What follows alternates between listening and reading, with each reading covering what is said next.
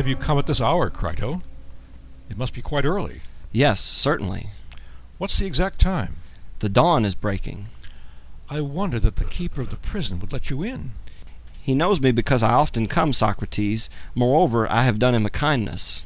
And are you only just arrived? No, I came some time ago. Then why did you sit and say nothing, instead of at once awakening me? I should not have liked myself, Socrates, to be in such great trouble and unrest as you are. Indeed, I should not. I've been watching with amazement your peaceful slumbers, and for that reason I did not awake you, because I wished to minimize the pain. I've always thought you to be of a happy disposition, but never did I see anything like the easy, tranquil manner in which you bear this calamity. Why, Crito, when a man has reached my age, he ought not to be repining at the approach of death. And yet other old men find themselves in similar misfortunes, and age does not prevent them from repining. That is true. But you have not told me why you come at this early hour.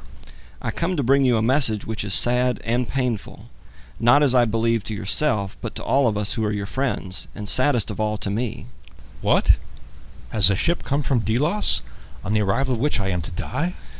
No, the ship has not actually arrived, but she will probably be here today, as persons who have come from Sunium tell me that they have left her there, and therefore tomorrow, Socrates, will be your last day of life. Very well, Crito. If such is the will of God, I am willing. But my belief is that there will be a delay of a day. Why do you think so? I'll tell you. I am to die on the day after the arrival of the ship. Yes, that's what the authorities say. But I do not think that the ship will be here until tomorrow. This I infer from a vision which I had last night, or rather only just now, when you unfortunately allowed me to sleep. And what was the nature of the vision? There appeared to me the likeness of a woman, fair and comely, clothed in bright raiment, who called to me and said, O Socrates, the third day hence to fertile Phthia shall you go. What a singular dream, Socrates. There can be no doubt about the meaning, Crito, I think. Yes, the meaning is only too clear. But, oh, my beloved Socrates, let me entreat you once more to take my advice and escape.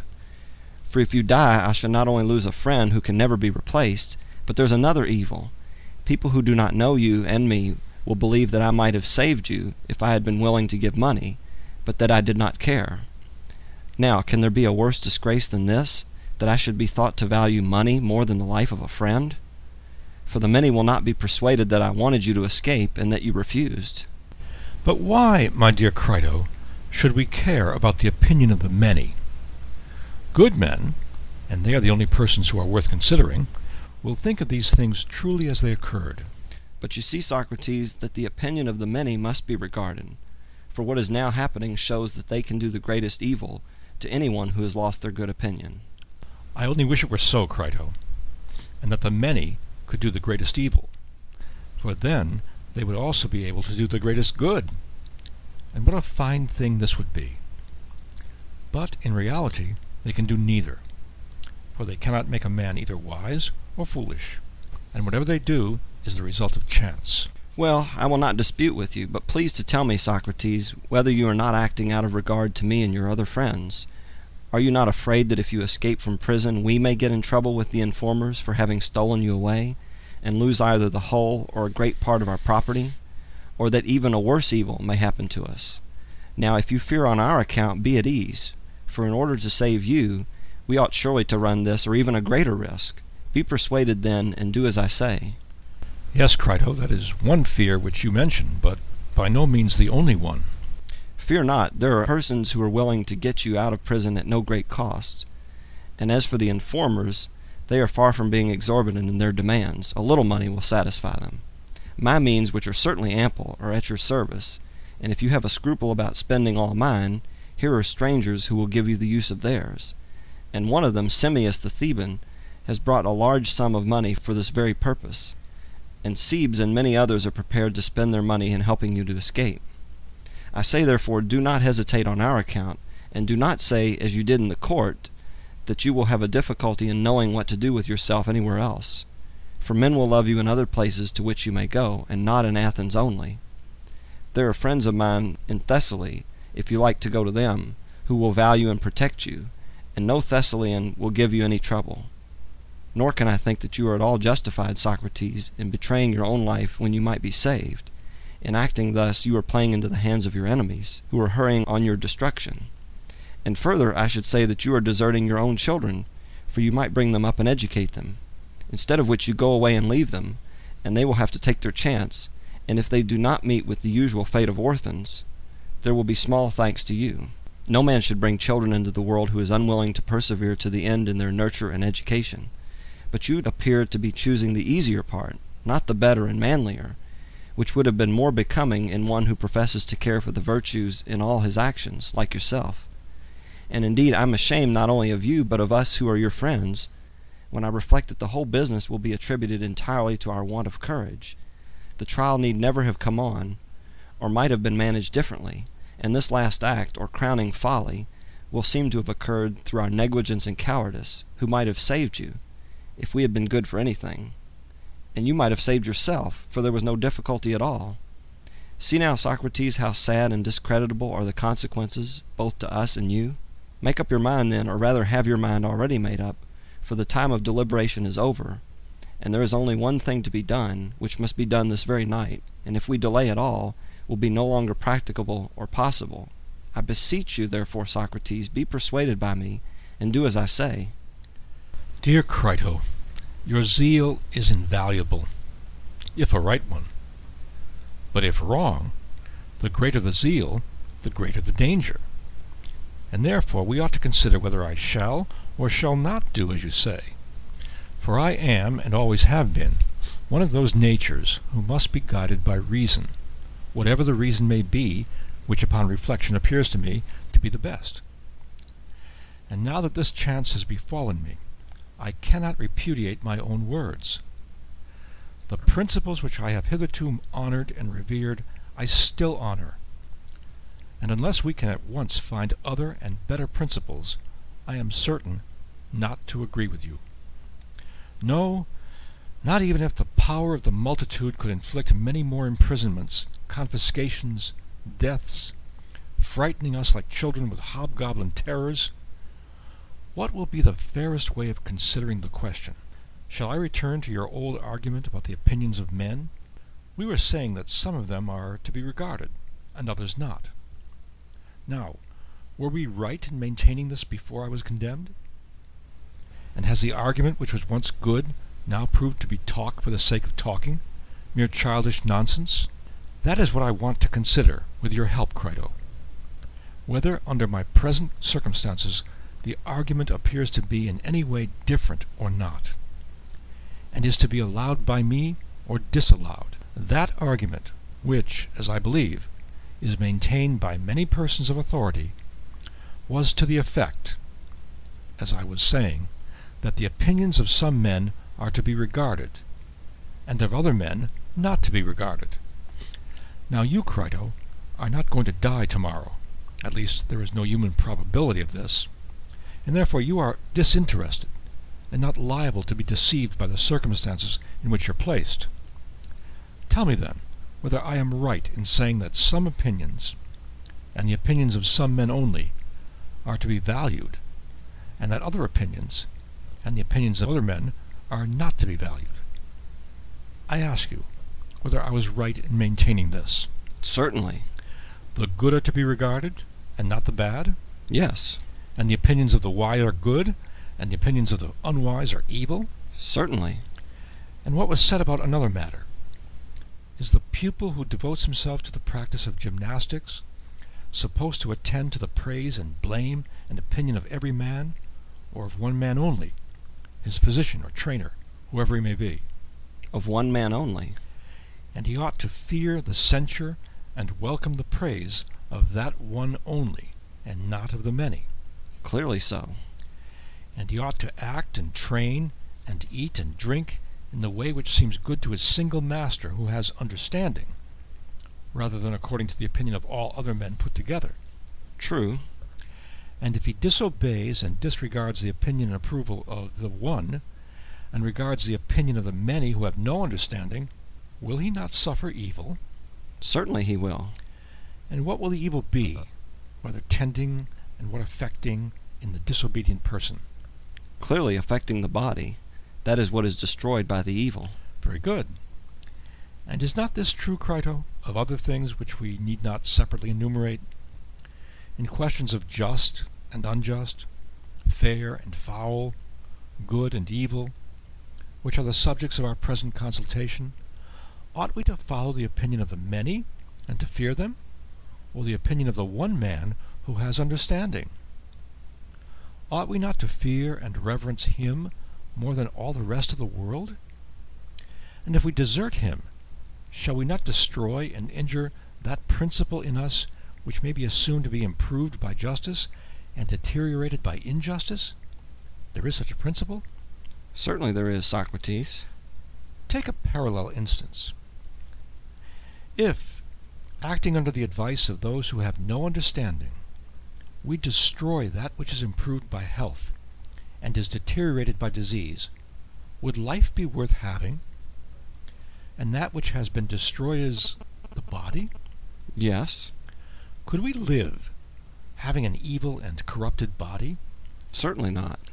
And will life be worth having if that higher part of man be destroyed, which is improved by justice and depraved by injustice? Do we suppose that principle, whatever it may be in man, which has to do with justice and injustice, to be inferior to the body? Certainly not. So, more honorable than the body? Far more.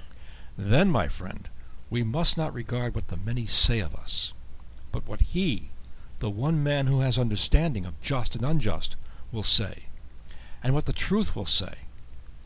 And therefore you begin in error when you advise that we should regard the opinion of the many about just and unjust, good and evil, honorable and dishonorable. Well, someone will say, but the many can kill us. Yes, Socrates, that will clearly be the answer. And it's true. But still I find with surprise that the old argument is unshaken as ever.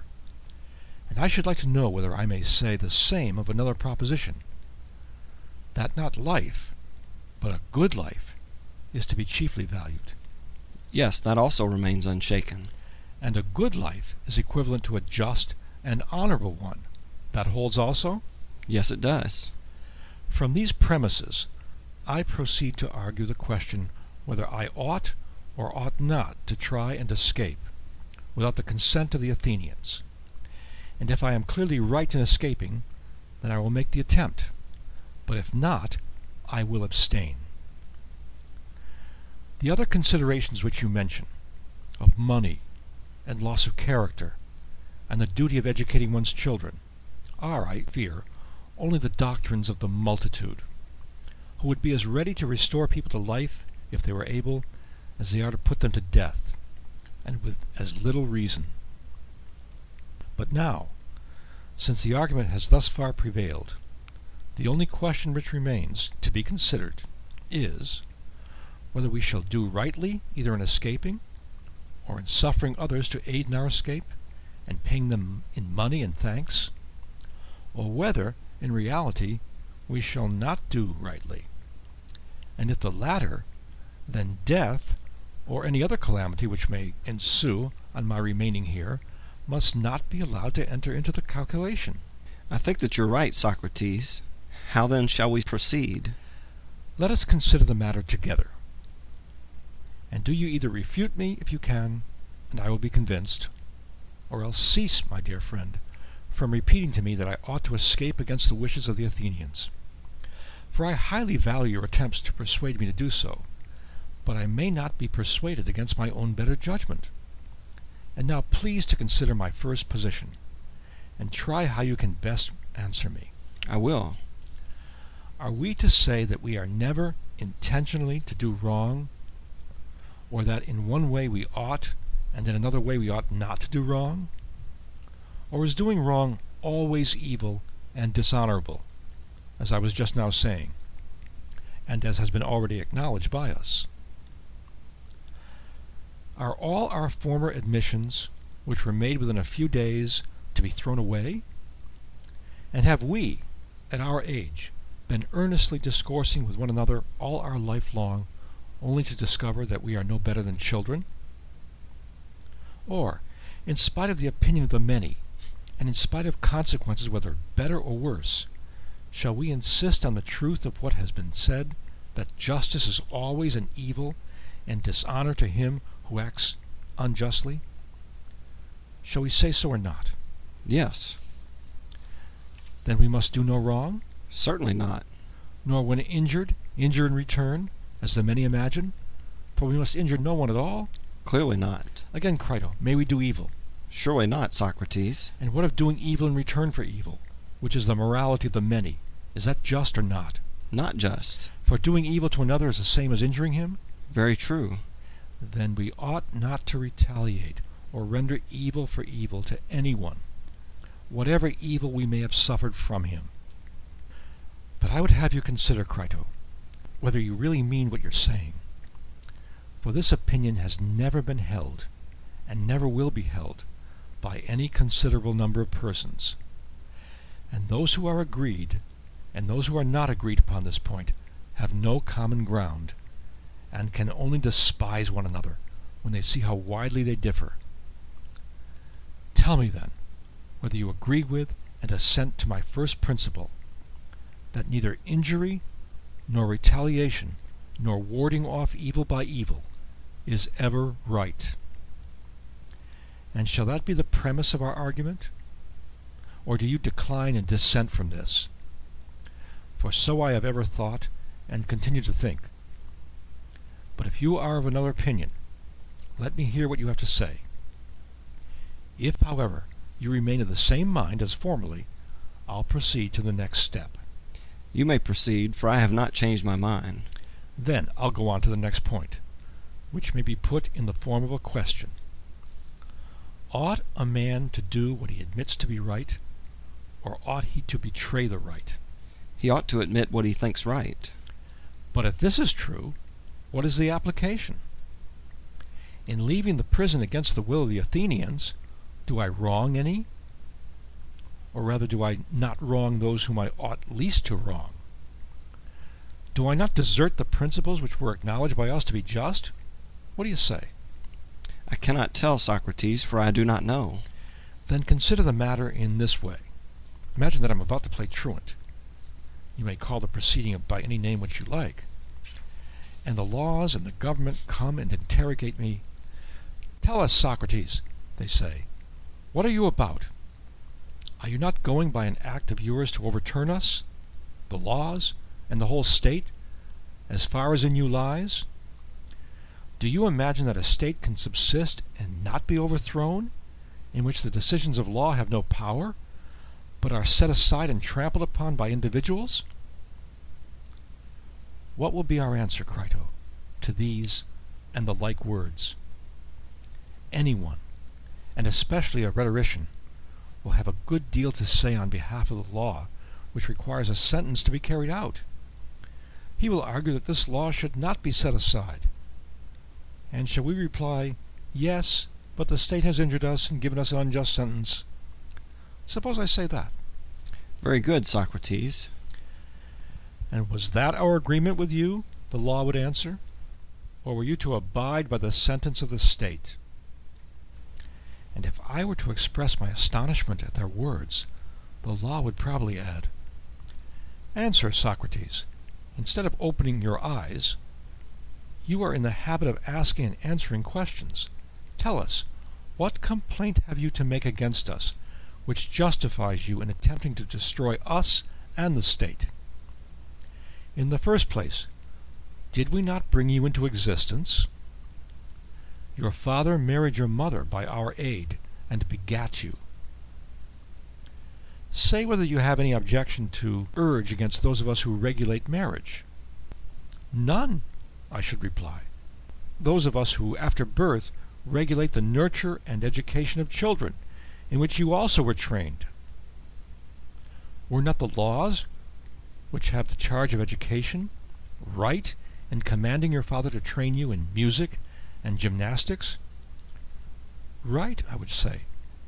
Well then, since you were brought into the world and nurtured and educated by us, can you deny in the first place that you are our child and our slave, as your fathers were before you? And if this is true, you are not on equal terms with us, nor can you think that you have a right to do to us what we are going to do to you. Would you have the right to strike or revile or do any other evil to your father or your master, if you had one, because you have been struck or reviled by him, or received some other evil at his hands? You would not say this? And because we think right to destroy you, do you think that you have any right to destroy us in return, or your country as far as in you lies? Will you, O professor of true virtue, pretend that you are justified in this? Has a philosopher like you failed to discover that our country is more to be valued and higher and holier far than mother or father or any ancestor, and more to be regarded in the eyes of the gods and of men of understanding? Also to be soothed and gently and reverently entreated when angry, even more than a father, and either to be persuaded, or if not persuaded, to be obeyed? And when we are punished by her, whether with imprisonment or stripes, the punishment is to be endured in silence. And if she lead us to wounds or death in battle, thither we follow as is right. Neither may anyone yield or retreat or leave his rank, but whether in battle or in a court of law or in any other place, he must do what his city and his country order him, or he must change their view of what is just. And if he may do no violence to his father or mother, much less may he do violence to his country. What answer shall we make to this, Crito? Do the laws speak truly, or do they not? I think that they do. Then the laws will say, "Consider, Socrates, if we are speaking truly that in your present attempt you are going to do us an injury. For having brought you into the world, and nurtured and educated you, and given you and every other citizen a share in every good which we had to give, we further proclaim to any Athenian, by the liberty which we allow him, that if he does not like us when he has become of age, and has seen the ways of the city, and made our acquaintance, he may go where he pleases, and take his goods with him. None of us laws will forbid him, or interfere with him. Anyone who does not like us and the city, and who wants to emigrate to a colony or any other city, may go where he likes, retaining his property. But he who has experience of the manner in which we order justice and administer the state, and still remains, has entered into an implied contract that he will do as we command him. And he who disobeys us is, as we maintain, thrice wrong. First, because in disobeying us, he is disobeying his parents. Secondly, because we are authors of his education. Thirdly, because he has made an agreement with us that he will duly obey our commands. And he neither obeys them nor convinces us that our commands are unjust. And we do not rudely impose them, but give him the alternative of obeying or convincing us. That is what we offer, and he does neither. These are the sort of accusations to which, as we were saying, you, Socrates, will be exposed if you accomplish your intentions. You, above all other Athenians. Suppose now I ask, why I, rather than somebody else? They will justly retort upon me that I, above all other men, have acknowledged the agreement. There is clear proof, they will say, Socrates, that we and the city were not displeasing to you. Of all Athenians, you have been the most constant resident in the city, which, as you never leave, you may be supposed to love. For you never went out of the city, either to see the games, except once, when you went to the Isthmus, or to any other place unless when you were on military service. Nor did you travel as other men do, nor had you any curiosity to know other states or their laws. Your affections did not go beyond us and our state. We were your special favorites, and you acquiesced in our government of you. And here in this city you begat your children, which is a proof of your satisfaction. Moreover, you might in the course of the trial, if you had liked, have fixed the penalty at banishment. The state which refuses to let you go now would have let you go then. But you pretended that you preferred death to exile, and that you were not unwilling to die. And now you have forgotten these fine sentiments, and pay no respect to us, the laws, of whom you are the destroyer, and are doing what only a miserable slave would do, running away and turning your back upon the compacts and agreements which you made as a citizen. And first of all, answer this very question. Are we right in saying that you agreed to be governed according to us in deed, and not in word only? Is that true or not? How shall we answer, Crito? Must we not assent? We cannot help it, Socrates. Then will they not say, You, Socrates, are breaking the covenants and agreements which you made with us at your leisure, not in any haste or under any compulsion or deception, but after you had 70 years to think of them, during which time you were at liberty to leave the city. If we were not to your mind, or if our covenants appeared to you to be unfair, you had your choice, and might have gone either to Lacedaemon or Crete, both of which states are often praised by you for their good government, or to some other Hellenic or foreign state. Whereas you, above all other Athenians, seem to be so fond of the state, or in other words, of us her laws, and who would care about a state which has no laws? That you never stirred out of her. The halt, the blind, the maimed, were not more stationary in her than you were. And now you run away and forsake your agreements? Not so, Socrates. If you will take our advice, do not make yourself ridiculous by escaping out of the city. For just consider, if you transgress and err in this sort of way, what good will you do, either to yourself or to your friends? That your friends will be driven into exile and deprived of citizenship, or will lose their property, is tolerably certain. And you yourself, if you fly to one of the neighboring cities, as for example Thebes or Megara, both of which are well governed, will come to them as an enemy, Socrates, and their government will be against you, and all patriotic citizens will cast an evil eye upon you as a subverter of the laws, and you will confirm in the minds of the judges the justice of their own condemnation of you. For he who is a corrupter of the laws is more than likely to be a corrupter of the young and foolish portion of mankind. Will you then flee from well-ordered cities and virtuous men? And is existence worth having on these terms? Or will you go to them without shame, and talk to them, Socrates?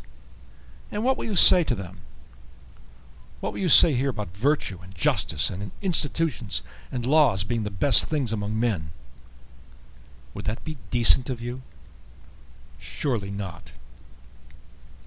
But if you go away from well-governed states to Crito's friends in Thessaly, where there is great disorder and license, they will be charmed to hear the tale of your escape from prison, set off with ludicrous particulars of the manner in which you were wrapped in a goatskin or some other disguise, and metamorphosed as the matter is of runaways. But will there be no one to remind you that in your old age you were not ashamed to violate the most sacred laws from a miserable desire of a little more life? Perhaps not, if you keep them in good temper. But if they're out of temper, you will hear many degrading things. You will live. But how? As the flatterer of all men? And the servant of all men? And doing what? Eating and drinking in Thessaly? Having gone abroad in order that you may get a dinner? Where will be your fine sentiments about justice and virtue? Say that you wish to live for the sake of your children, You want to bring them up and educate them. Will you take them into Thessaly and deprive them of Athenian citizenship? Is this the benefit which you'll confer upon them? Or are you under the impression that they will be better cared for and educated here if you are still alive, although absent from them? For your friends will take care of them? Do you fancy that if you are an inhabitant of Thessaly, they'll take care of them, or if you are an inhabitant of the other world, that they will not take care of them? Nay, if they who call themselves friends are good for anything, they will. To be sure they will. Listen then, Socrates, to us who have brought you up. Think not of life and children first, and of justice afterwards, but of justice first, that you may be justified before the princes of the world below. For neither will you or any that belong to you be happier or holier or juster in this life, or happier in another, if you do as Crito bids.